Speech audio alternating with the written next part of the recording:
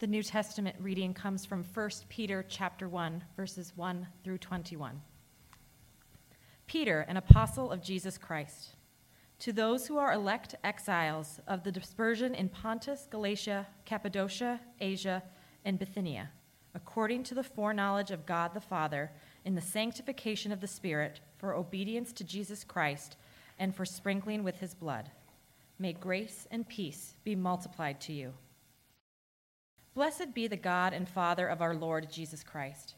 According to his great mercy, he has caused us to be born again to a living hope through the resurrection of Jesus Christ from the dead, to an inheritance that is imperishable, undefilable, and unfading, kept in heaven for you, who by God's power are being guarded through faith for a salvation ready to be revealed in the last time. In this you rejoice, though now for a little while, if necessary, you have been grieved by various trials, so that the tested genuineness of your faith, more precious than gold that perishes though it is tested by fire, may be found to result in praise and glory and honor at the revelation of Jesus Christ. Though you have not seen him, you love him. Though you do not now see him, you believe in him and rejoice with joy that is inexpressible and filled with glory, obtaining the outcome of your faith, the salvation of your souls. Concerning this salvation, the prophets who prophesied about the grace that was to be yours searched and inquired carefully, inquiring what person or time the Spirit of Christ in them was indicating when he predicted the sufferings of Christ and the subsequent glories. It was revealed to them that they were serving not themselves but you, in the things that have now been announced to you through those who preached the good news to you by the Holy Spirit, sent from heaven, things into which angels long to look. Therefore, preparing your minds for action and being sober-minded, set your hope fully on the grace that will be brought to you at the revelation of Jesus Christ. As obedient children, do not be conformed to the passions of your former ignorance, but as he who called you is holy, you also be holy in all your conduct, since it is written, "You shall be holy, for I am holy." And if you call on him as Father, who judges impartially according to each one's deeds, conduct yourselves with fear throughout the time of your exile, knowing that you were ransomed from the futile ways inherited from your forefathers, not with perishable things such as silver or gold, but with the precious blood of Christ, like that of a lamb without blemish or spot. He was foreknown before the foundation of the world, but was made manifest in the last times for the sake of you, who through him are believers in God, who raised him from the dead and gave him glory, so that your faith and hope are in God. The word of the Lord.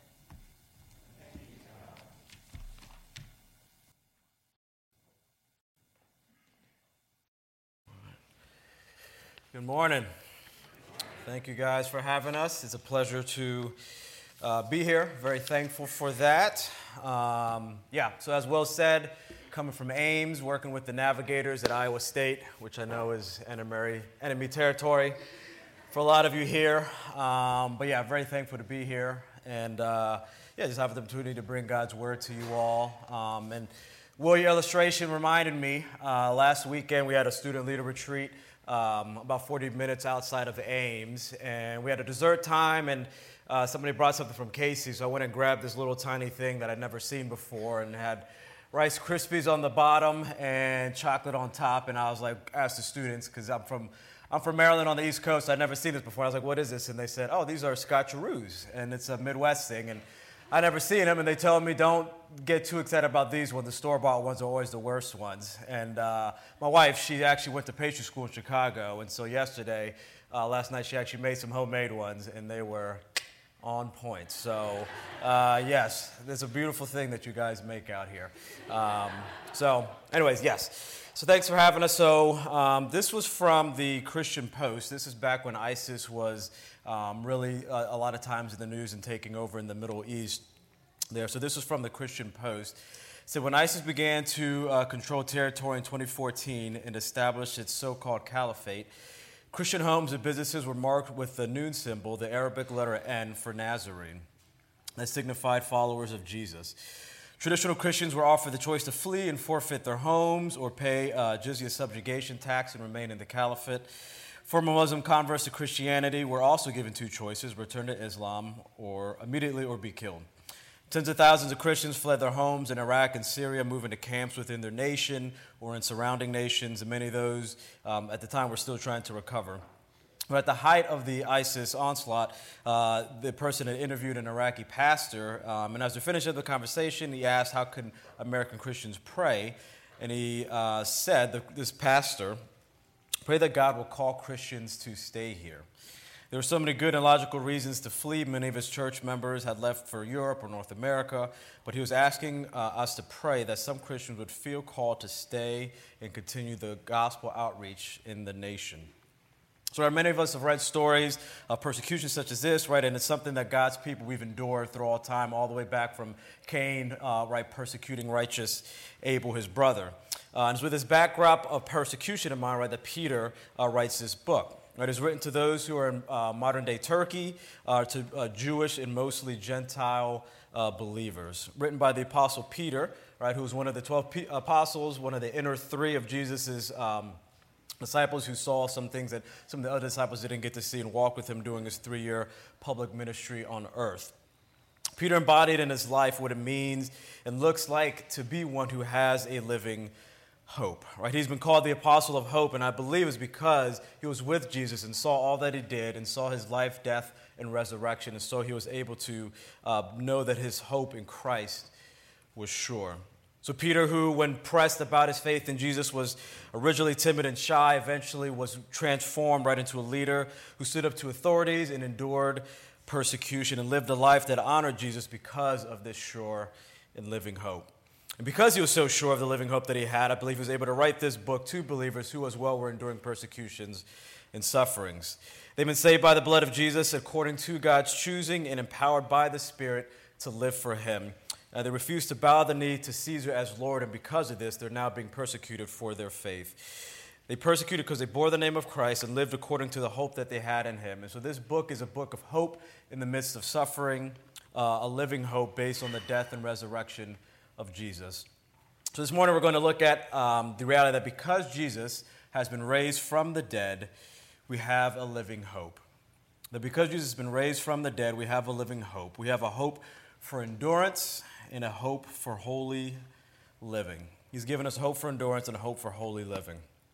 All right, so I believe it's this holy living, or this hope, this living hope, right, that can have a pastor say something that on the outside looks insane. Like, why would you have people come back to a place where it makes most sense to leave, as many people were doing? I believe it's because of this hope. So before diving in, I wanted to define a few terms. I feel like a lot of times as Christians, we always throw out words like hope and faith and peace and glory and all these different things. And then you ask somebody like, oh, what does that actually mean? It was like, oh, I don't really know. Or you'll say, oh, this looks like this. And it's like, well, that's actually the same thing you just said for the other word. So I wanted us to kind of look to see what is actually, when we use words, particularly faith and hope, right? Those are quite similar, but I do think they are distinctive, and we see those two words mentioned in Scripture. So they are two different things. So a website that I often use in ministry and life is a website called gotquestions.org. It's been very crucial for things that I don't have answers to. And so this is what it says. It says, faith is a complete trust or confidence in something. Faith involves intellectual assent or agreeing to a set of facts and then trusting in those facts. For example, right, we have faith in Jesus. This means we completely trust Jesus for our eternal destiny. We give intellectual assent, or we agree to the facts of his substitutionary death and bodily resurrection, and then we trust in his death and resurrection for our salvation. Biblical hope is built on faith. Right? Hope is the earnest anticipation that comes with believing something good. Hope is a confident expectation that naturally stems from faith. Hope is a peaceful assurance that something that hasn't happened yet will indeed happen. Hope must involve something, right, that is yet unseen. As Paul tells us, hope that is seen is no hope at all, for who hopes for what they already have? But faith and hope are complementary. Faith is grounded in the reality of the past. Hope is looking forward to the reality of the future. Right, so that's kind of what we mean by hope. So Jesus and Paul and the record of the Scriptures, right, they show us this reality that we will suffer persecution, and in order to endure it, he's given us hope for endurance. Peter starts off his book by letting us know that he's writing to those who are chosen exiles, right? A better translation for us might be like aliens or strangers or foreigners, right? So he's writing this book to those who've been elected or chosen by God for salvation. And since they've been chosen for salvation, right, that makes them strangers, aliens, or foreigners in this world, right? They're different. They're not like those who are not God's people. And because of that, they've been saved by him and been saved by the work of the Trinity, as we see in verse 2. Right? So it says that we were chosen by God's foreknowledge. Right? And foreknowledge is not something along the lines of like God looked down the corridors of time and then saw people that would choose him. It's not cognitive knowledge necessarily, just like 1 + 1 = 2. But what we see, the foreknowledge in this passage actually means like God specifically chose in an intimate way a certain people. Right, we see knowledge being a relational, intimate word in Scripture where, it says in the Scriptures that Adam knew his wife Eve. Right, obviously he knew who she was, but he had a relational intimacy with her. Right, or we see in the Psalms, right, it'll say God doesn't know the way of the wicked, but he knows the way of the righteous. And we know God knows everything. It's not like he doesn't know who the wicked are or what they're doing, but he's not in an intimate relationship with them as he is with the righteous. So before time, the Father elects those who would be his own, who would then be aliens and strangers in this world, and then he sent his Son to die for them and to shed his blood.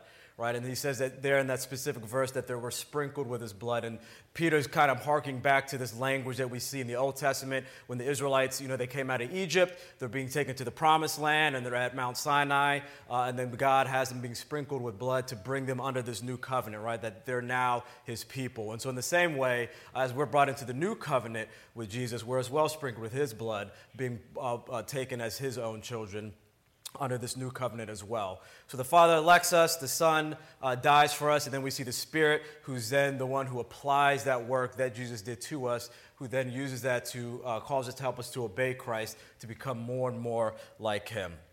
All right, so the Father elects, the Son dies, and then the Spirit applies. And so this salvation, right, is a mercy from God, and the beauty of it being foreordained is that it's assured, right? It's as sure as the sun is rising tomorrow. And since God cannot lie and his plans cannot be stopped, this is a hope that we can be sure of and that we can cling to in the midst of suffering in this world as strangers and aliens. All right, so verse 3 tells us that we are born again or saved from our sins to a living hope through Christ's resurrection from the dead. Right, this means that our hope is not bound up in a thing, but in a person. And because this person lives and because this person cannot die, our hope is certain.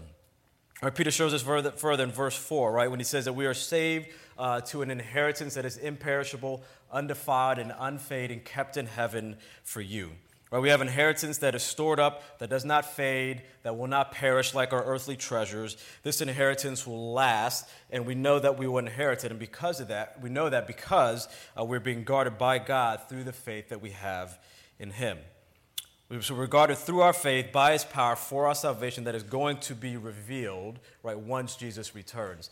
This kind of gets at the thing that people will mention, the reality that our salvation is already, but not yet. Right, so Jesus has come, he has died, he has risen, he has ascended, and we know he is coming back. So our salvation is already complete, but it's not completely finished in terms of him returning, ushering in the new heavens and earth, giving us our resurrected bodies. And so we are being continually saved now, and we await our final salvation when he returns.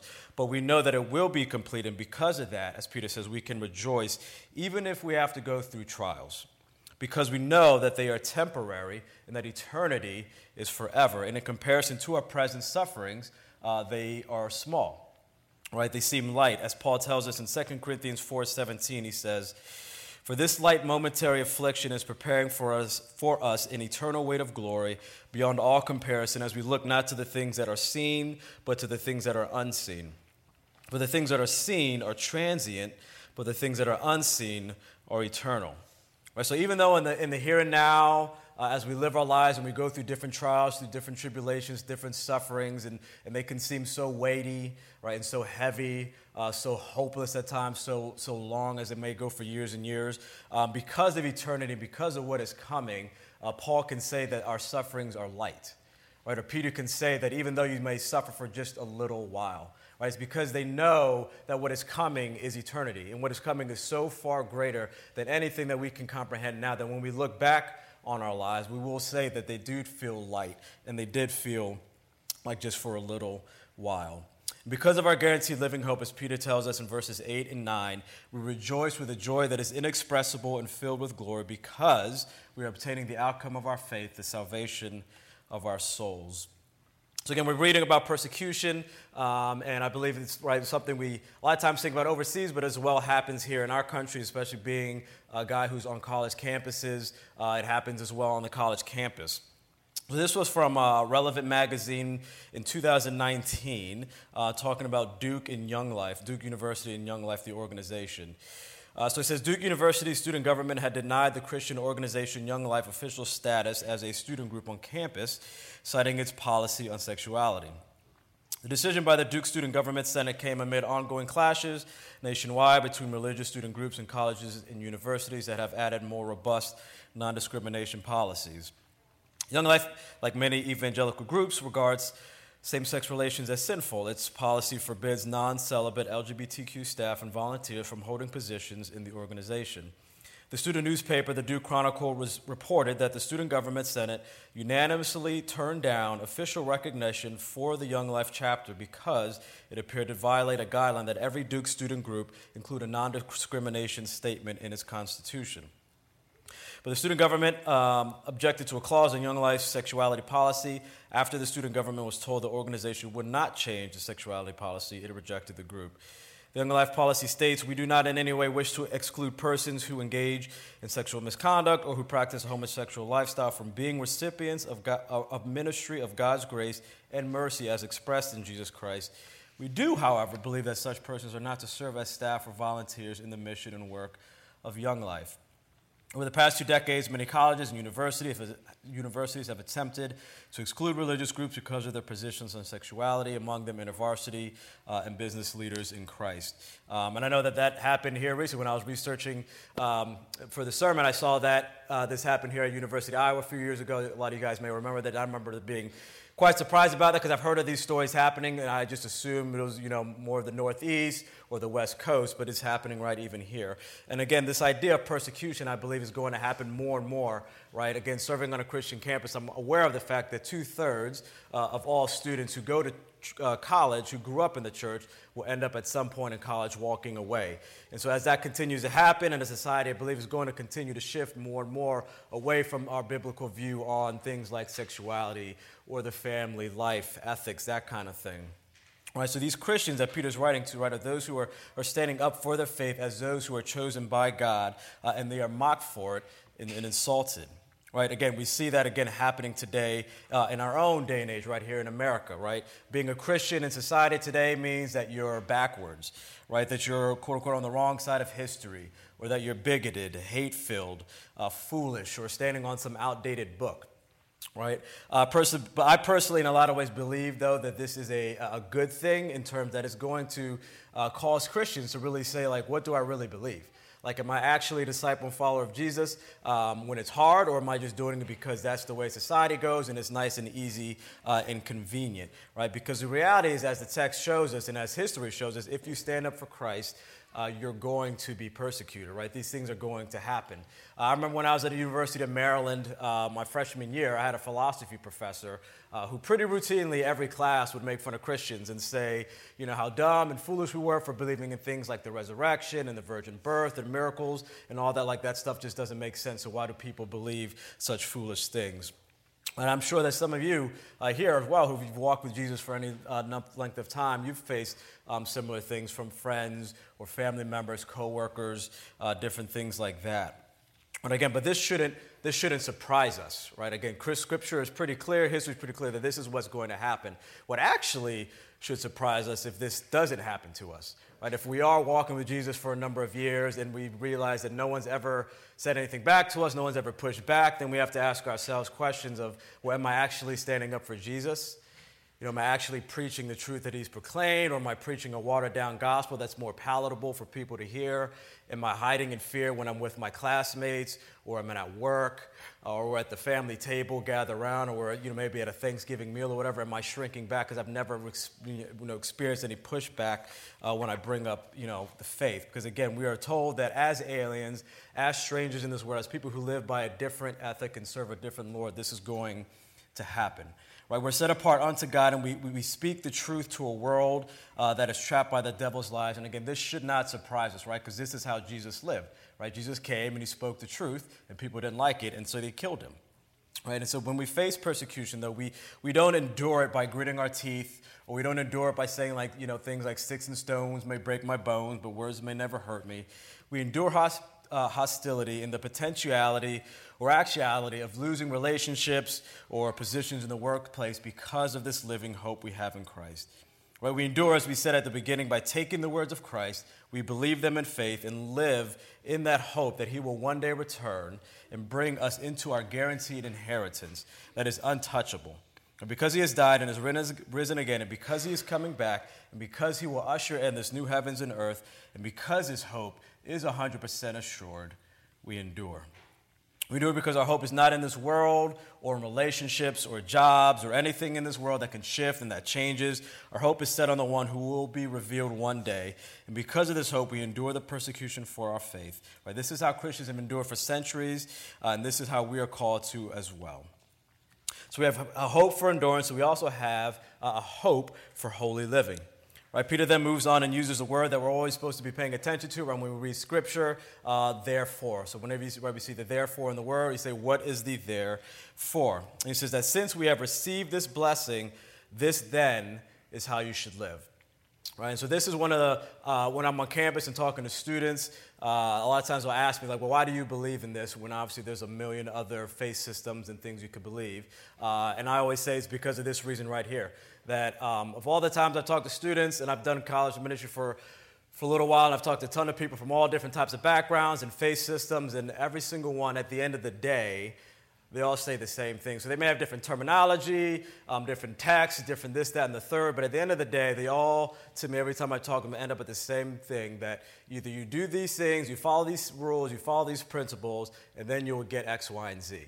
Right? You do X, Y, and Z, you do be a good person, you walk enough old ladies across the street, whatever it is, right? And then you're going to get to whatever, paradise goal thing that you're seeking for, right? That's what they all say in some way, shape, or form at the end, which makes sense to me, right? I mean, that's the world we live in, right? When you go to school or you go to work, the teacher doesn't just automatically give you an A, right? Or you don't always automatically just get handed a paycheck.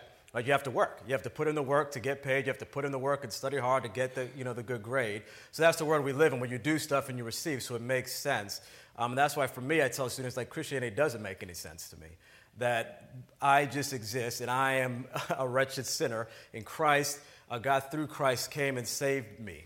He comes to us first. He says, no, you don't have to earn this. You don't have to strive for this. You don't have to live in a certain way to earn your position as a son or daughter. I'm going to choose to bless you. I'm going to choose to call you a son and daughter through faith first. And then as a response to that, this then is how you should live. And so that I've yet to find anyone or any other faith system, again, that says that. And so that's why I tell students this is why I believe, because it doesn't make sense. That you're now blessed, therefore live this way, versus live this way, and then you are blessed. So since we've been chosen by God, right, given His Spirit, received mercy through our living hope, and have been saved unto an untouched inheritance, Peter says, now, therefore, prepare your mind for action and be sober-minded. Right, be ready and clear-headed, calm, collected, self-controlled, and as you're doing that, set your hope fully on the grace that will be yours when Jesus is revealed. Right, our hope is to be on Christ and His grace and nothing else. And then we are urged, right, to be holy as our Heavenly Father is holy, right? And holy means being set apart, right, being different, namely by the way that we live our lives. God calls us to be like Him, right? God's goal for every single believer, man, woman, old, young, is to be like Jesus. That's what the Spirit is doing in every Christian's life. It's making us more and more like Jesus, right? It's this reality that we are God's sons and daughters, right? And He's our Heavenly Father, and therefore we're called to bear, right, the family resemblance, and that is what He's working, right? So, we just had kids' church, so a lot of kids in here, right? And they bear the family resemblance, right? Not only in the way that they look, right, but as well they bear the resemblance in the ways that they act, in their personality, right? Which sometimes brings joy, and sometimes, right, brings irritation, right? Not right. Which Hannah always reminds me when I get irritated sometimes with a little daughter, Zura. She's like, that's exactly what you do, right? And I'm like, yeah, I know, but it's cute when I do it. It's not cute when she does it, right? So that's what God is working in us, right? He's working in us to bear the resemblance, that we not only that we look like Him, that we act like Him, that we think like Him, that we have the same desires that He has, the things that He loves, we love, and the things that He hates are the things that we hate as well. But by having this family resemblance, by being His son or daughter in a world that is not, is going to inevitably lead to the persecution, right, that Peter is talking about. So we're called to live holy lives, again, because God is holy, and we're urged to flee from those things that we used to do in our ignorance, right? The ways of this world, the ways that we are now who are in Christ, the way we used to live before God, open our eyes. We're told to avoid those things because we were doing them in ignorance, right? We simply didn't know better. We were living like the world did because we were part of it, but the reality is we were ignorant. We didn't know because we were dead in our sins. Right? Paul tells us the same thing in Ephesians chapter 4, verses 17 to 18. He says, "Now, this I say and testify in the Lord, that you must no longer walk as the Gentiles do, right, in the futility of their minds. They are darkened in their understanding, alienated from the life of God because of the ignorance that is in them due to their hardness of heart." Right, which is, I believe, a good reminder for us as well as for those who are Christians who walk for a while. Sometimes it's easy to look at the world and judge people, but the reality is we're no different. We're not special or any better than anyone else. We as well walked, right, in ways of ignorance before we knew any better, before God opened our eyes to the truth that we now know, right? We were living as best as we did. We lived with the information we had. We were doing what we thought were right, but oftentimes those things led to things that were displeasing to God. But Peter is telling us here right now that our eyes are open to truth. Now that we have been awakened to that, now we're called to walk into that, right? We can't claim ignorance anymore, right? Like getting back to the kid thing, right? If you have a 5-year-old and when they turn 15, there's certain things that a 5-year-old does that you're going to try to correct them on and discipline them on and that kind of thing, right? But when they're 15, if they do those similar things, you're going to be a little bit more irritated, right? Because you're not a kid anymore. Like you're 10 years older, you know what's right, you know what's wrong. We've kind of gone over this over these past 10 years, right? You can't claim ignorance anymore. And so there's the same thing with us as Christians. Once our eyes are open, right, we can't claim ignorance. And so as we've given truth, we're then called to walk into that. Right, so we have this knowledge and we've been given grace, so we walk in it, and we do so, as Peter tells us in verse 20, as those who are redeemed by Christ, who was chosen by God before the foundation of the world. And God raises Jesus and gave Him glory, so that as we try to live holy lives in the knowledge that we've been given, we do so as those who have our faith and our hope fully set on God. So my favorite Christmas movie that we'll be watching, I guess, here in a few months is Jingle All the Way. It's a 90s classic, and as a 90s kid, I love it a lot, so if you haven't seen it, you should. So starring Arnold Schwarzenegger and Sinbad, set just north of here in the Twin Cities. And in the movie, it's kind of set up in this world where Arnold is a dad who's very neglectful and forgets things. He makes a lot of promises, but he never keeps them. Right? And so he's always kind of letting his family down in certain ways, sometimes showing up, sometimes not. And so it's Christmas time, and he misses his son's karate school or his karate class. His son gets a new belt, and he misses it. Son's very angry, very disappointed. So Arnold goes to his room and says, "Hey, I want to make this up to you. Like, what do you want? Whatever you want for Christmas, I'm going to get it for you." And then his son immediately jumps into action and says, "I want this Turbo Man doll, which is the hottest doll on the market. Everybody's going to get it, Dad. Whoever doesn't get this, Dad, is going to be a real loser." Of course, Arnold says, that's not going to be you, right? He's going to bed, and his wife's like, "Hey, remember that Turbo Man doll I told you about months ago to get?" And he's like, "Yeah." She's like, "You got it, right?" He's like, yeah, of course. And she's like, "Cool, because if you try to get it now, it's going to be impossible to find," right? And so he freaks out because he doesn't have it. because that's what his whole role is in the movies, being the forgetful dad, right? And so the next day he goes and tries to find the toy, and just as his wife said, it's the hottest toy in the market. It's almost impossible to find.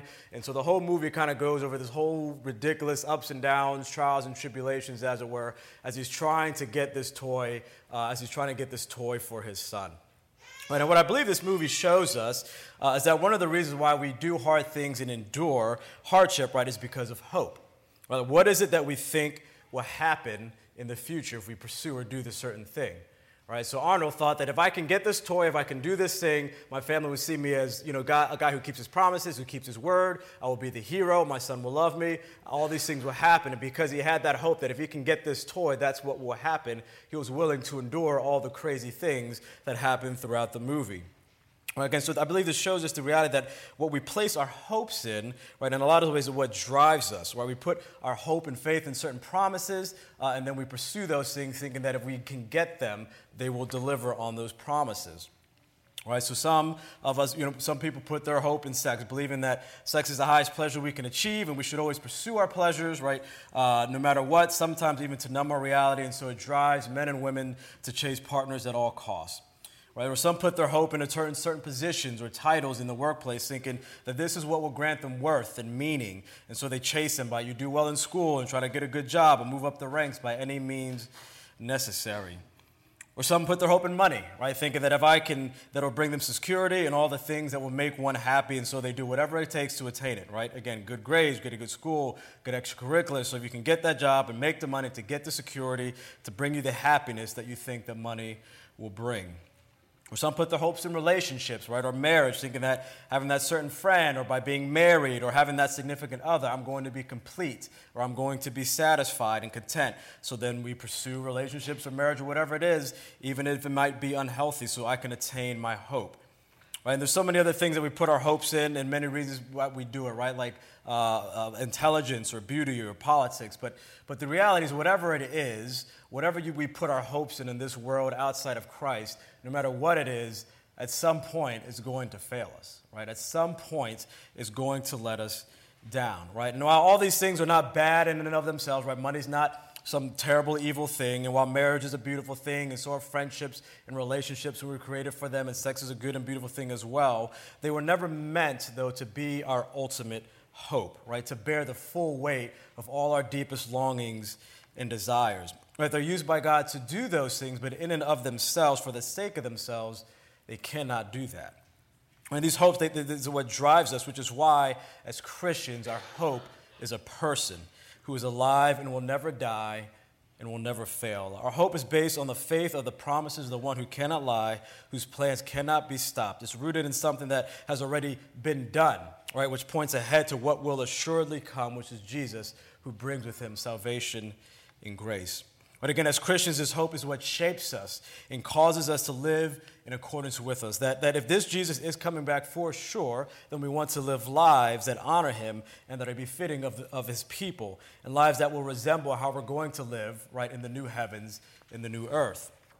Right, Peter says in 2 Peter 3:13, but according to his promise, we are waiting for new heavens and a new earth in which righteousness dwells. So if that's where we're going, we ought to live like that now. But as we live by this living hope, we can choose to pursue work, right, for him and not for self-glory or simply for money, because we know that this pleases him and we'll be rewarded, and that he is who defines our value, and he alone is our security that won't fail, unlike the things of this world.